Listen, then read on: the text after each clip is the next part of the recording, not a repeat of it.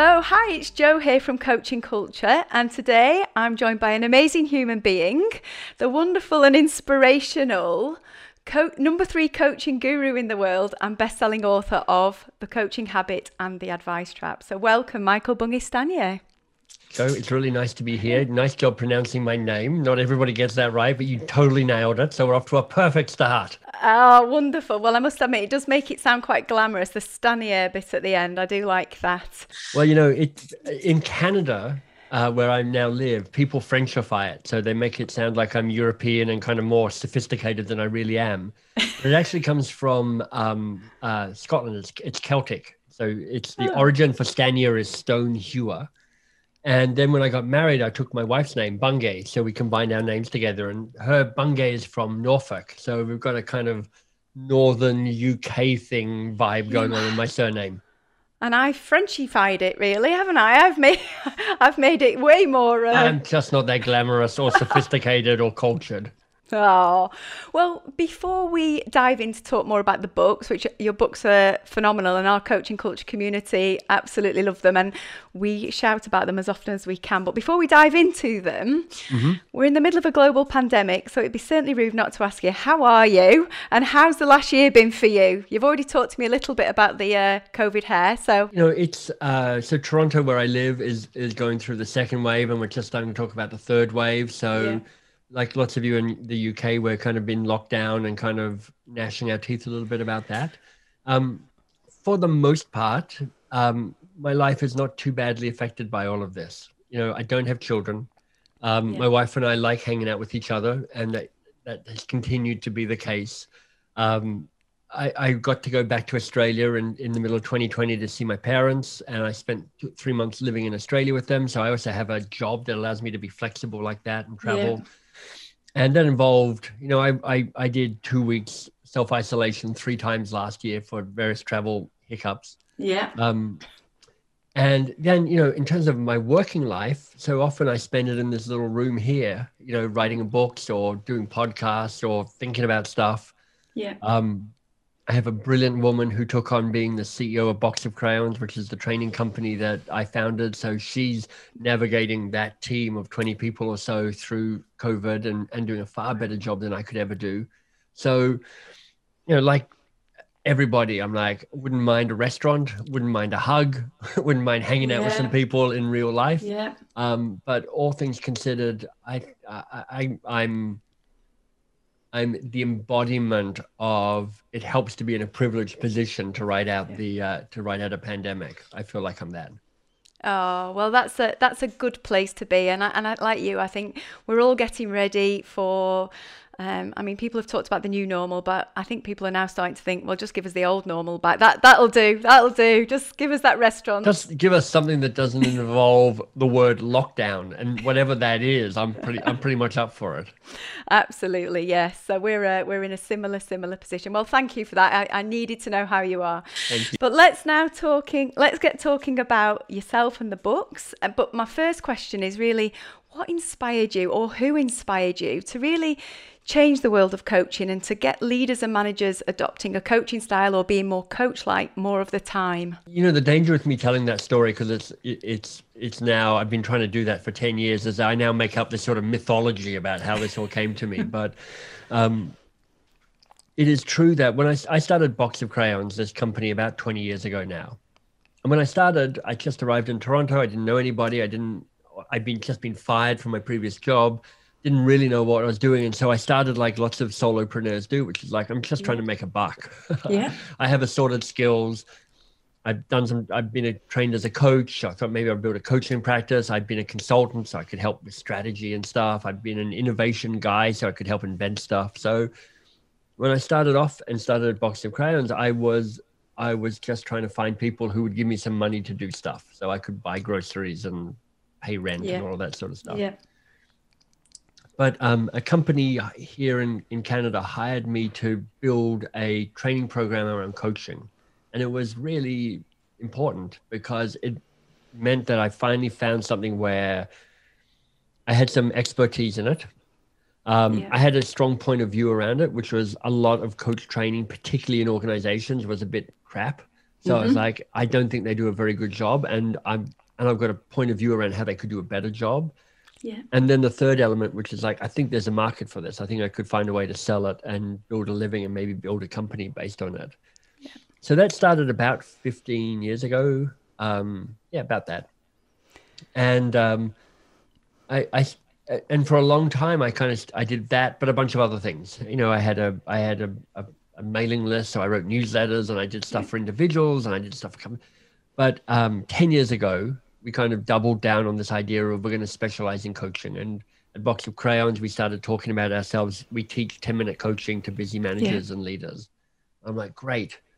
And by then I trained hundreds of thousands of people in these tools. So I'd been practicing kind of ways of teaching coaching to make it feel unweird and powerful and pragmatic, and not like some weird HR initiative, but actually like a leadership tool that regular people could use on a day-to-day basis. Definitely. So when it came to write the book, The Coaching Habit, I just knew what worked, or at least I thought I had an idea about what worked. But then I actually spent 3 years trying to convince a publisher who'd published a previous book of mine, Do More Great Work, and they're a fancy New York publisher. I was trying to convince them to publish this book, and they just didn't like it. What? And it meant that I wrote 3 or 4 full versions of this book. I kept getting rejected by them. And at a certain point, I finally went, okay, look, I am sure this is going to be a good book. Yes. So either you say yes to it or no to it, but stop with the maybe if you just tweak this. And they went, no. And honestly, I was stunned because I was so sure they were going to say yes, because my previous book had sold maybe 100,000 copies with them, which is pretty solid. And I was like, I've got a company, I can sell the books to people. And I said no. So I spent a few days or maybe weeks kind of gnashing my teeth and railing against the universe and going, this is an outrage. Licking the wounds a bit. And then I went, you know what? I'm going to self-publish it, but I'm committed to self-publishing it in a way that makes it feel like a professional book. So not an amateur job. I'm going to invest time and money, build a team, find a great editor and a designer and a way of publishing it. And then that became The Coaching Habit. And that has just had amazing success. You know, it's closing in on 1 million copies sold, and it has done all I could have ever hoped of, and a ton more in terms of making coaching feel like it's a viable, everyday, practical way of showing up and being in relationship with other people. Oh, I'm just sat here thinking, wonder what you'd love to say to those publishers right now. What would the coaching conversation be to those publishers who...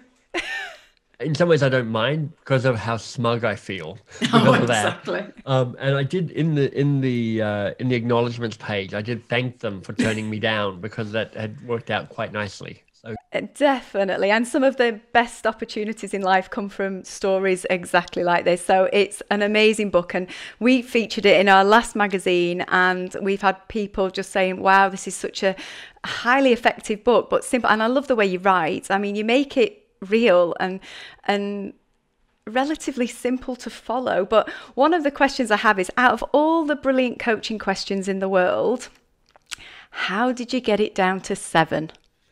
You know, it took I experimented. Right. One of the first versions of that book was, here are my favorite 165 questions. Yes. And I thought, you know, I could write a book and it'd be basically, you know, a page or 2 per question. Yeah. And it'd be this great treasure trove for coaches because there's a lot of great questions out there. Anyway, I wrote that and it sucked as a book. Oh, you know, it's just so boring. And so an encyclopedia of questions. Yeah. And unusable. And I'm just like, oh, I thought that was going to be a really good idea. So I then spent months writing out questions and rearranging them and trying to put them in an order. And I experimented with 21 and I experimented with 9 and I experimented with 5 and I experimented back with another different 9. And I kept coming around, and then 7. And of course, 7 is a bit of a magical number. And you got the 7 habits of whatever, highly effective people or whatever the book Definitely, is. It's got marketing oomph to it. Yeah. So it was Joe going back and forth. This is the whole thing that, you know, people who are writers already know, and people who are listening and watching us may not know, which is, if you've read The Coaching Habit and it feels elegant and simple and written in a straightforward, engaging way. None of my drafts were like that. what you're seeing is a book that has been written and rewritten and rewritten and rewritten and rewritten so that it looks like I just casually dashed it off one afternoon in a kind of look how elegantly and transparently and self-deprecatingly amusing I write. And I'm like, it's just not like that. I mean, I'm writing this new book at the moment, and I'm in the middle of the first draft, and it's like it's miserable. Like it's horrible. It's confusing. None of my ideas take place on the paper the way I want it to. I move from being either full of purple prose or absolutely absent of anything interesting to say. It's a disaster. That's just part of the process. Oh, you've made it appear effortless when we read it. It's a sort of book that, there's business books where you sort of read the first chapter and think, oh, I just really want to now get to the summary pages at the end and just quickly just get to the point. Yours, you can sit and read. You can curl up on the sofa and go, I need my highlighter pen. There's so much quality in here. Well, I appreciate you saying that, because that's how I aspire. Those are the books I aspire to write, because believe me, I've read so many bad books, and in self-help and in business, I think they're particularly rife. Yeah. Where I'm like, honestly, this could have been a blog post. And by blog post, I mean a really short blog post. And you've now stretched it out for 320 pages. And it's flabby and it's gratuitous. And I'm like, how do I make this as lean as possible? I mean, one of my design principles in terms of the programs I design, but the books I write, is what's the least I could teach you that would be most useful? And that just brings this kind of rigor to go, I'm just going to cut out all the flab, and there's always flab, and there's always more than you wish, but it's always there. Well, you've definitely carried it on into the advice trap as well, haven't you? So I'm starting to feel that there may have been a painful story behind the advice trap as well now, in terms of how you've got to such an amazing book again, which does feel like the brother or sister of the Coaching Habit and that advice trap together. But was that equally as challenging? It wasn't. And I'll tell you, kind of just between you and me and everybody listening in, I love The Coaching Habit. I think it is a gem of a book. It is. And I think it reflects it reflects just basically the years I spent writing it and rewriting it. The Advice Trap I wrote more quickly. And if I had my druthers, I would love a second go at it. Just one more pass at it, just to tighten it up and polish it just a little bit further. So on the upside, Seth Godin, who's a marketing blogger that lots of people know and follow, he's like 80% shipped is better than 100% perfect. Definitely. Because there is something about getting your thing out into the world. And I heard somebody else say the other day that, books aren't finished, they're abandoned. Because a book can never be finished. You can always do a little more on it. Yeah.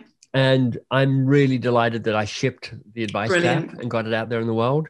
In fact, the audiobook for the Advice Trap comes out in 2 weeks' time at the end of February. So a year exactly after the book got launched. And I'm really excited about it because it's got my voice. I'm narrating it for the first time. But I've got 6 or 7 other people who come in at the end of every chapter and they reflect on what they've learned. And they, everything from a CEO of one of Canada's biggest companies to an NBA All-Star who's, won Olympic medals for Spain and championship rings for the Lakers, to the guy who wrote my favorite book on Indigenous wisdom called Sand Talk from Australia, Tyson. And I look at that and I go, now that is actually making the Advice Trap better. So I think the audiobook is like possibly the best version of the Advice Trap. So that's it now. We've all got to go rushing out to buy the audio, but that's the 2 wins there, which is great. If you've not got the Advice Trap currently, you buy the book, and then now we're going to get the audio version. Exactly. Oh, brilliant. Well, I'll hear your dulcet tones. Narrate it to us. For what they're worth. Oh, exactly. So it's a kind of British, Australian, Canadian with a speech impediment reading this book. So take it or leave it. Yeah. We'll love it. I know we will. So in terms of, I've been asked some questions to ask you. So I threw it out to our coaching culture community. And I think this is a really great question that it's way too good for me to have come up with it, which is, so the advice trap. Tell us a little bit more about it, and then also share with us what's the best advice you've ever received and from who. So the advice trap, the reason I wrote the advice trap was because when people read The Coaching Habit, there are 3 responses to it, broadly speaking.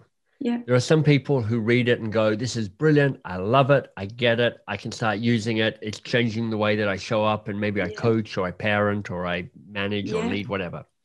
And of course, that's wonderful.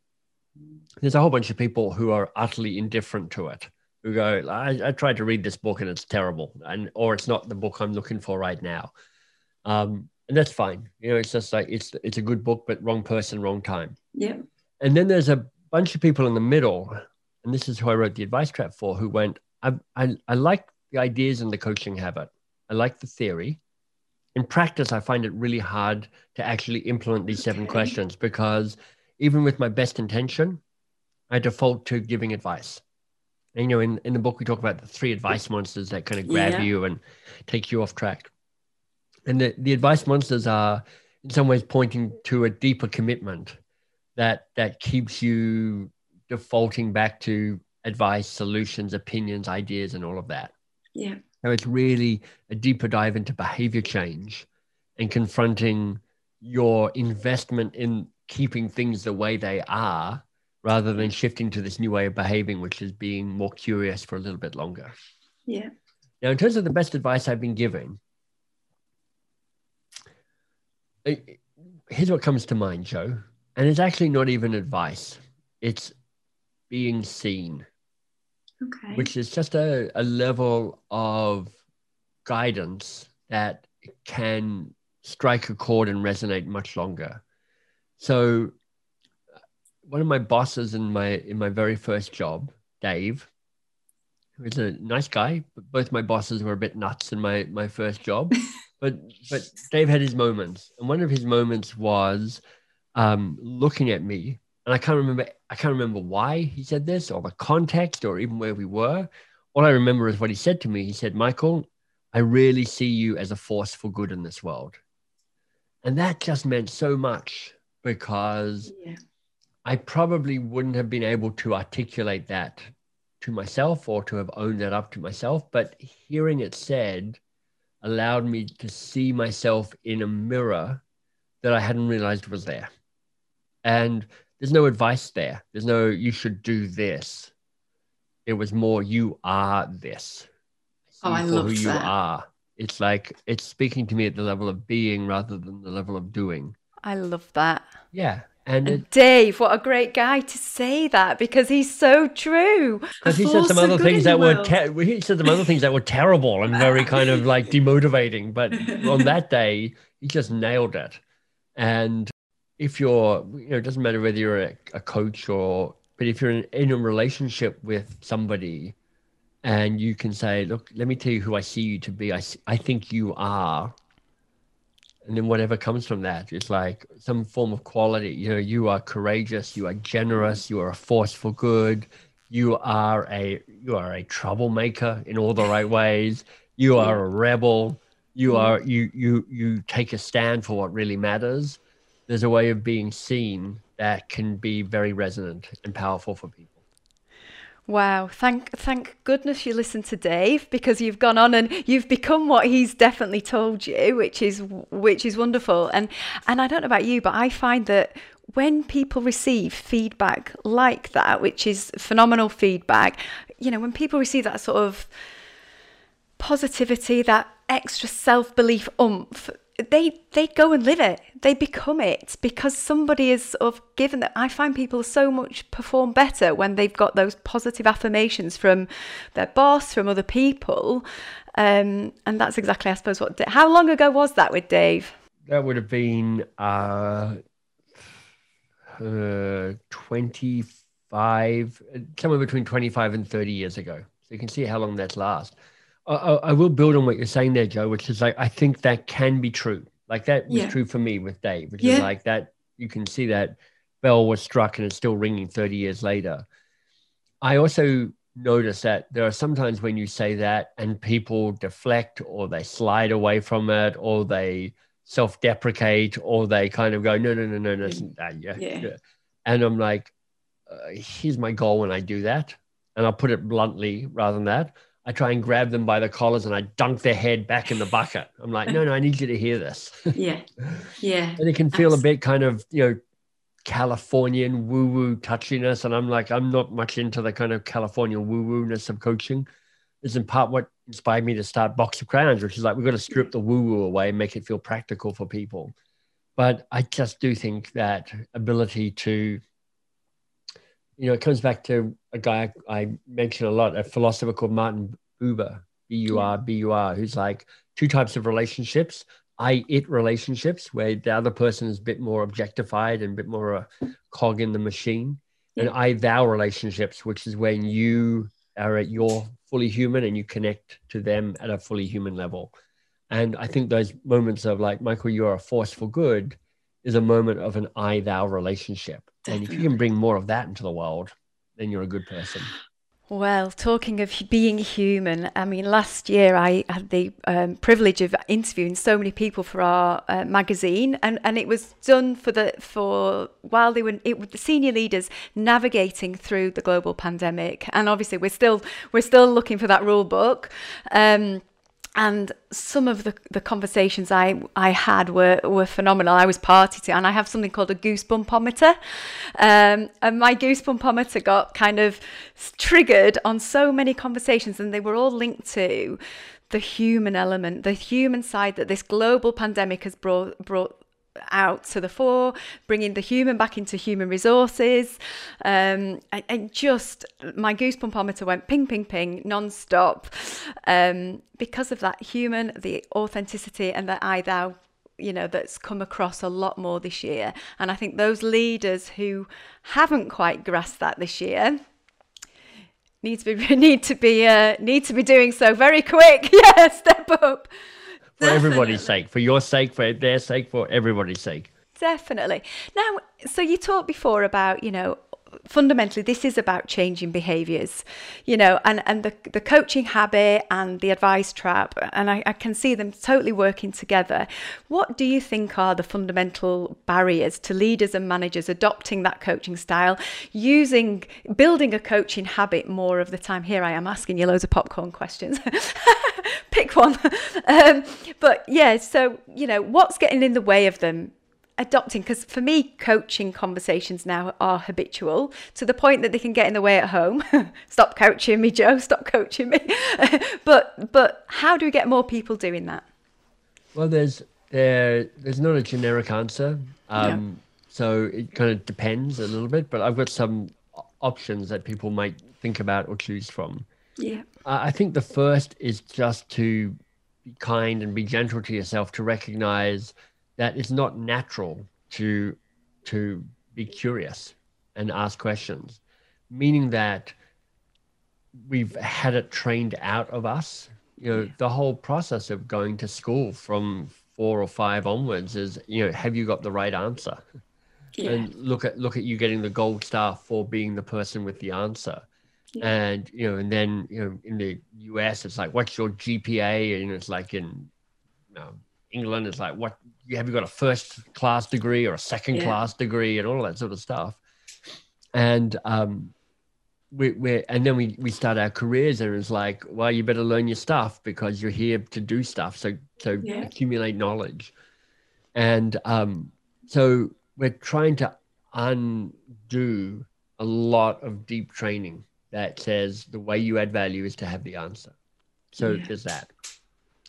And then if that wasn't enough, there's a way that our brain is wired to say our brain on the whole likes certainty far more than uncertainty. Definitely. So, and this is just a very lizard brain, amygdala, primitive piece, which is, look, if I have certainty, I'm less likely to die. And if I have uncertainty, I'm more likely to die. And the brain's number one job is make sure the person doesn't die. So we've got this kind of neurological drive for certainty, and we've got a social conditioning towards certainty and answers. So it's like, no wonder being curious is difficult, because it's like everything's conspiring against you. You're trying to transcend society and biology by being curious. So all context to say, look, if this is hard for you, then you're not alone and you're in really good company. And then it kind of depends, I think the idea that I introduced in the Coaching Habit book, which is like, building a habit is a really good idea. Yes. It's one of the key tools of behavior change. It's the way you move from consciously competent to unconsciously competent. Definitely. And you just make it a instinctive response through training to stimulus that you're given. So, Joe, you mentioned, you're like a little too coachy at home. And like, I'm the same. My wife is like, if I catch you coaching me, you're dead. I will kill you. Exactly. There is no other way. Yes, yeah, exactly. And I'm like, fair enough. So yeah, part of the reason, if I'm a good coach, in part it's because I have to be a sneaky coach at home. So I'm getting kind of like black belt ninja coach training by coaching by stealth. Exactly. And the secret with building a habit comes down to being really specific about what you're trying to do, because it doesn't work to try and build a habit where you're like, I just want to ask more questions. You're like, no, here's the habit I'm trying to build. When I have a meeting with Joe, on our weekly meeting with Joe, and she starts complaining about how bad her team is at the moment, rather than leaping in with solutions like I normally do, I'm going to ask her a good question, probably one of either this question or that question. So now I've got something really, really specific that really helps with kind of going, right, here's how I build up my curiosity muscle, repetition by repetition. Definitely. And sometimes that doesn't work. Sometimes like I keep trying to do that, and for some reason it's too hard. And then I think it's a question of going, all right, let me get to grips with my advice monster. And I think here the starting point is to notice which of the three advice monsters might be strongest for you. Is it tell it? Is it save it? Is it control it? And, if people are interested at theadvicetrap.com, there's actually a little questionnaire that people can answer to kind of figure out which is their advice monster. And then the most powerful thing to do here, and this is quite deep work, so I'm going to make it sound a little more casual than it is to understand what's the benefit you get from your advice monster taking control. How do you win when tell it is giving everybody answers, or save it means that you're trying to save everybody and helping make sure that nobody ever struggles or stumbles, or control it means that you're controlling everything and not letting anything inside that will disrupt it? How do you win like that? Because you do win. It's probably a short-term win. It's a bit ego-driven, but you for sure win. And then if you can see how you win, but then weigh it up against how you lose, the prizes and the punishments, then you are seeing more clearly the consequences of the choices that you're making. And I think, this is where I guess the coaching habit and adopting a coach. You talk about leaders and managers becoming more coach-like. I often use the phrase adopting a coaching style more of the time, and kind of demystify it by saying to people, look, we can all cook of a fashion, but we're not all professional chefs. So stop having to worry about being a professional coach to be able to ask some great quality coaching questions to hugely empower your team and make a huge difference to yourself and the team. And I think sometimes it's unfair to give advice all the time and come up with the solutions, because to me, I know you said it was a win. I sometimes think it's actually a bit of a lose-lose, because nobody's growing. Nobody's growing on the back of it. And I suppose that's one of my core values, I guess. So that's true, Joe. But there are wins. Here are the wins of me giving advice all the time. I stay in control. I stay the smartest person in the room. I provide a fast answer. I make people feel that they're cared for. I feel like I'm helping people. People feel like they're helped by me. I get to not confront the fact that my information might be out of date, or I don't know what I'm talking about. There's all sorts of wins that I get from that. And there's a price you pay, which is like I become the bottleneck. My advice isn't as good as I think it is. I'm solving the wrong problem. My people aren't growing. They're not being empowered. They're not taking responsibility. but you have to see both sides of that equation, because until you see how you're winning and how you're losing, it's harder to make the choice. So I'm going to ask you to give one piece of advice now. Let your advice monster go crazy. If you were giving a piece of advice to organisations today on how they could build a coaching culture, so the simplest advice that could have the greatest impact. Well, I think you have to start by asking, for the sake of what? Okay. Why would we bother building a coaching culture? Yeah. Because it's hard to shift all those people's behaviors. Yeah. And it's no point talking to somebody like Joe, because Joe's literally got a company called Coaching Culture. So she's like, I've got no neutrality on this conversation at all. I've literally got the answer built into the question. And until you wrestle with what's the problem we're trying to solve, to which the answer in part or in whole might be to make people make a coaching culture, you're never going to make a whole lot of traction, because you'll always have a few keen people who are like, I love this stuff. It's amazing. Let's just do it, because everything's going to be so much better. And you're probably going to have a few people on the other end who are like, this sounds terrible. I utterly resist this because it is anathema to everything I stand for. But actually what you're really up against is the status quo, which is everybody in the middle going, look, it might be good. It sounds like it would be good, but I have so many things that are pointing me and continuing to behave the way I've always behaved, from, organizational structures to titles, to the way we run meetings, to the way that we're promoted. Everything is in service of reinforcing the way things have been. This is what an organization does. It's homeostasis. It resists change. Yeah. So until you come up with a really compelling reason why a coaching culture solves a real problem that we actually have, then it's going to be really hard to figure out how do you now do it.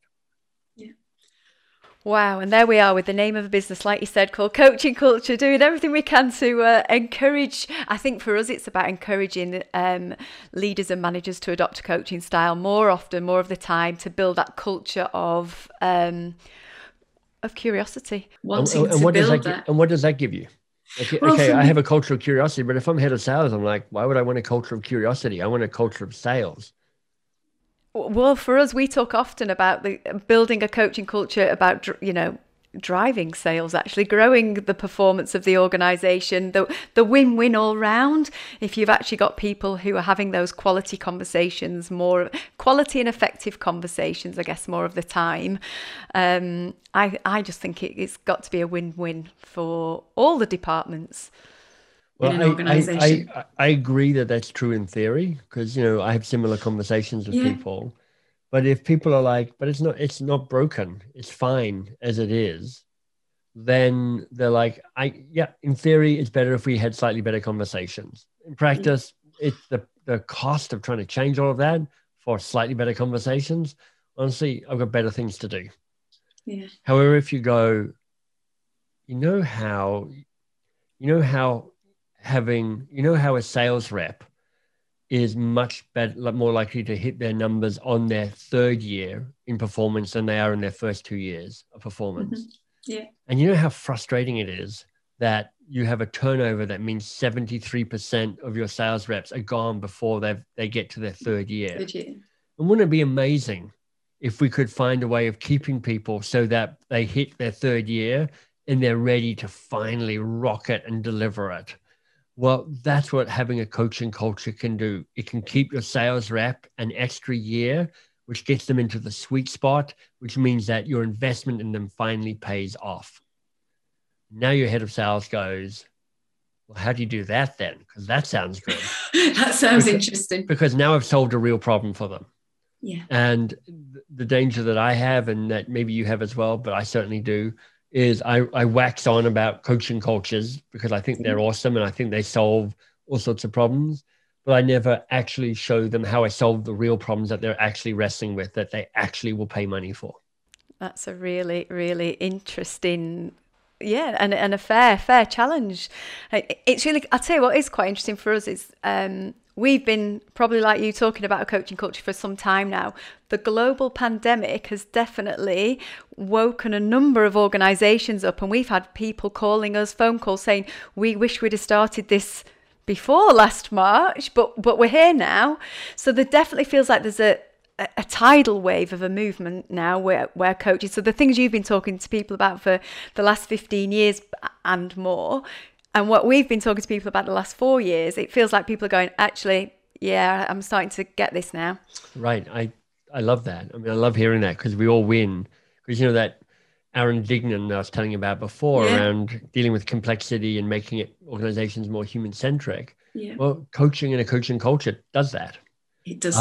But our challenge, you and me both, Joe, is not to spend our time violently agreeing with the people that already get that in our organizations, because then we all just sit around feeling good about ourselves. We all pat each other's head. And being annoyed about everybody else who doesn't get it. And then go, but how do we get other people to get excited about this? Therein lies the juicy, hard, interesting challenge.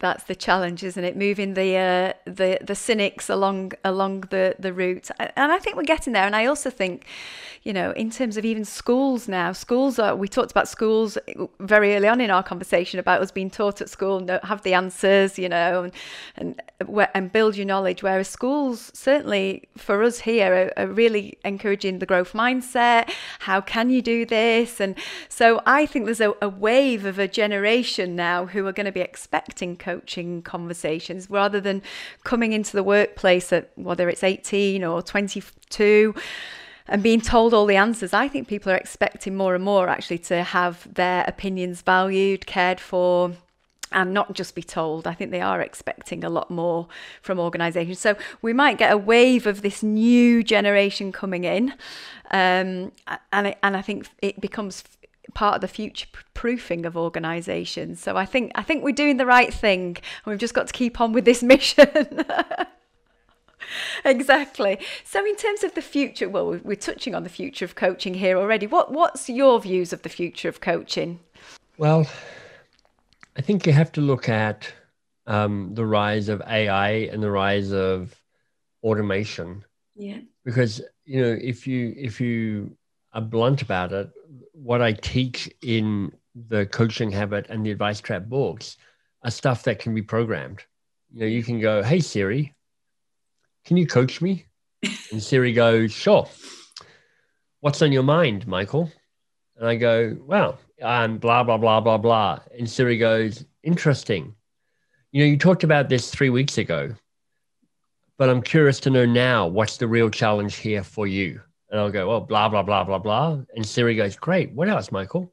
Blah, blah, blah, blah, blah. Michael, this is wonderful. What else? Blah, blah, blah, blah, blah. And then Siri goes, so Michael, you talked about this 3 weeks ago. You're talking about it now. What feels like the real challenge here for you, Michael? And I'm like, oh, wow, blah, blah, blah, blah, blah. And I'm like, I'm just being coached by AI that has enough context in me and kind of can draw on previous conversations we've had and follows a decision tree in terms of which question it asks. Yeah. And honestly, I think they will do as good a job as many coaches or managers, leaders being coached like a healthy percentage of the time. So I think if you're a coach, part of what you need to be asking yourself is, where do I offer value in the coaching experience that somebody can't get from chatting to their artificial assistant? And I have no idea how that plays out.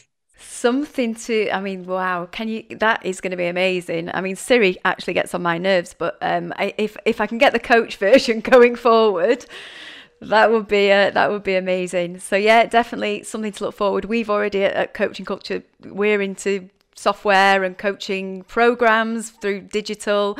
So I totally agree with you. And for me, it helps democratize coaching, get coaching out to the masses, get more people having those light bulb moments rather than having to always pay for an expensive coach. So yeah, that's great. And in terms of yourself, Michael, you talked a little bit earlier about you writing your third book. You're going through that painful process by the sounds of it, but I know that whatever we get at the end of it will be the brilliant, engaging version. Now I know the pain you... I'm fully confident.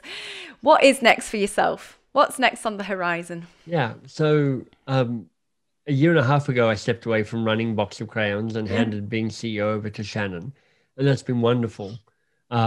She's smarter and better and everything better than I am in terms of leading that company. So that's great. Box of Crayons is a kind of B2B, business to business play.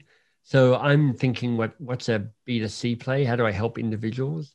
And I'm particularly interested in helping people be a force for change in the world. You know, that you're a force for good, Michael. I want people to feel like they can make a difference in the world that they're living in. So the new book is going to be around about that. And we're going to build some resources at mbs.works that will help people going, yeah, I'm ready to be a force for change. How do I do that? And I'm like, good, we can help you with that.